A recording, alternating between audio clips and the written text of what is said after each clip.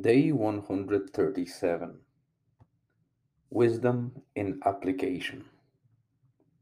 For some time already, I was observing and sporadically participating in a fairly new app called Wisdom. It's an interesting attempt on making an audio based social media app with mixed content, static and dynamic, live.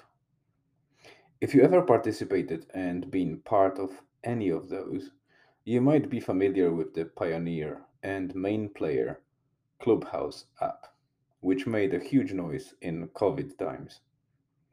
It grew so fast and brought attention of many well-known celebrities, starting from Joe Rogan through music stars, entrepreneurs, and founders of big companies like Netflix, etc., as far as Elon Musk and Mark Zuckerberg participating in live audio chats where you could join as a live listener and very often could enter the scene and ask them questions.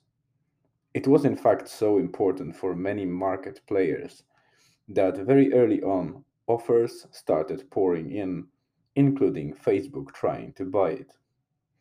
At some stage, valuation of Clubhouse was at 1 billion US dollars, and eventually many companies, failing to secure acquisition, started working on their own versions of functionality alike.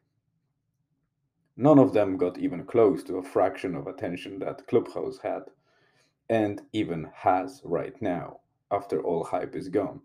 But yes, Facebook built the rooms, and Twitter too. Let's go back to wisdom. Wisdom is not far from the concept, but it changes it slightly and manages to do something unique, in my opinion. It is more focused on podcasters and helps to elevate creators to wider audience, as well as to colleagues in trade. Basic scheme is that the account is created, you connect your podcast if you have one. If not, no bother. You can attach majority of social media profiles, making it really a solid and centralized thing similar to Linktree, link in bio, and other similar, but within the same app that you're exposed to the audience. It gets more interesting from there. Main concept is based on sharing your wisdom via questions and answers. You can create questions to answer yourself or to ask others. You record 60 seconds concise answers and they get added to your profile. Outside of that, the dynamic part comes in a form of live talks. You can start live talk anytime and use it as a monologue, radio like broadcast platform, but also you can enable free spot for potential guests. If anyone wants to join you for a short talk together, they indeed can.